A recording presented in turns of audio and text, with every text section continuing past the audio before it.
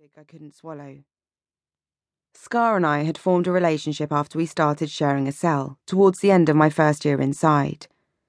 For me, it provided a much-needed distraction, a way to make the banality of prison life bearable. "I'm taking you to a pub first," she said, when we finally moved apart.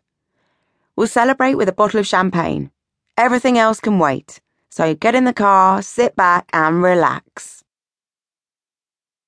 I sat back in the front seat of the aging Fiesta, but I couldn't relax. Too much to see and too many thoughts to process. For one thing, I had to remind myself that I got my identity back. I was Lizzie Wells again. 27, light brown hair, dark brown eyes, almost perfect teeth. In prison, the screws had labelled me a troublemaker because I found it hard to control my temper and would always answer back. That was why I didn't get released any earlier. But then they were constantly trying to rob me of my self-respect.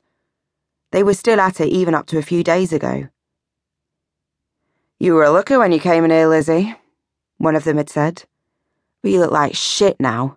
I doubt the blokes will still want to pay you for sex. Good job you're now a dyke." She was right about the way I looked, but the jury was still out on the other thing. In prison, Scar and I had become soulmates and sexual partners. The bond between us was strong and intimate, but freedom gave me the option to return to being straight, so my sexuality was among the issues that I would need to address. I would, of course, but in my own time. And time was something I'd become far more conscious of. In prison it passed slowly.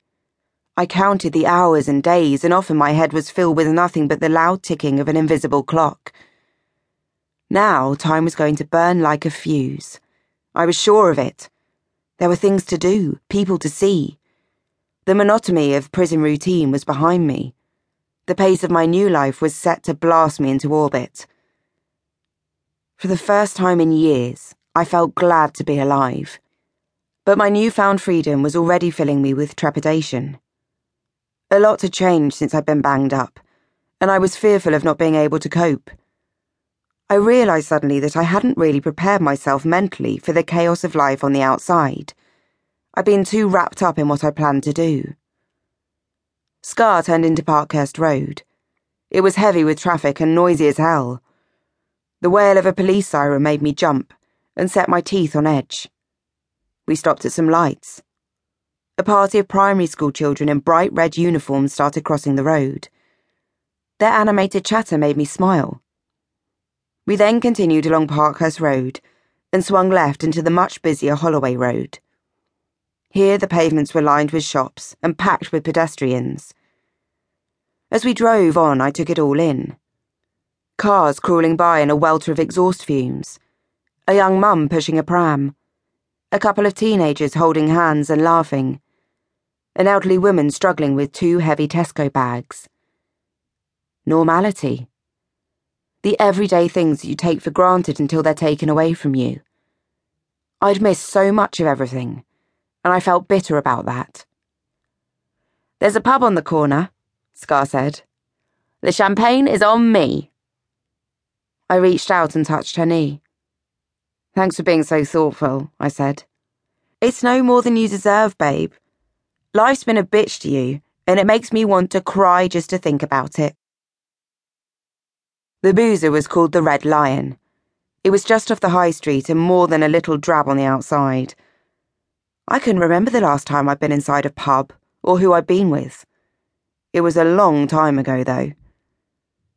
Before that fateful night, my favourite tipple had been vodka, lime and lemonade.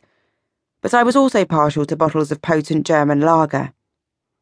For a time back in those days, binge drinking had been a problem, along with Class B drugs. It was no wonder that I got into such an awful mess with my life and ended up in Holloway. The champagne tasted strangely medicinal, and the bubbles tickled my nose and made me sneeze. Scar laughed and poured herself a glass. "Just a small one for now because I'm driving," she said. "We can let rip tonight when I don't have the car." The pub was small with a clean floor and dimpled copper tables. A few people were propping up the bar, office types mostly, on early lunch.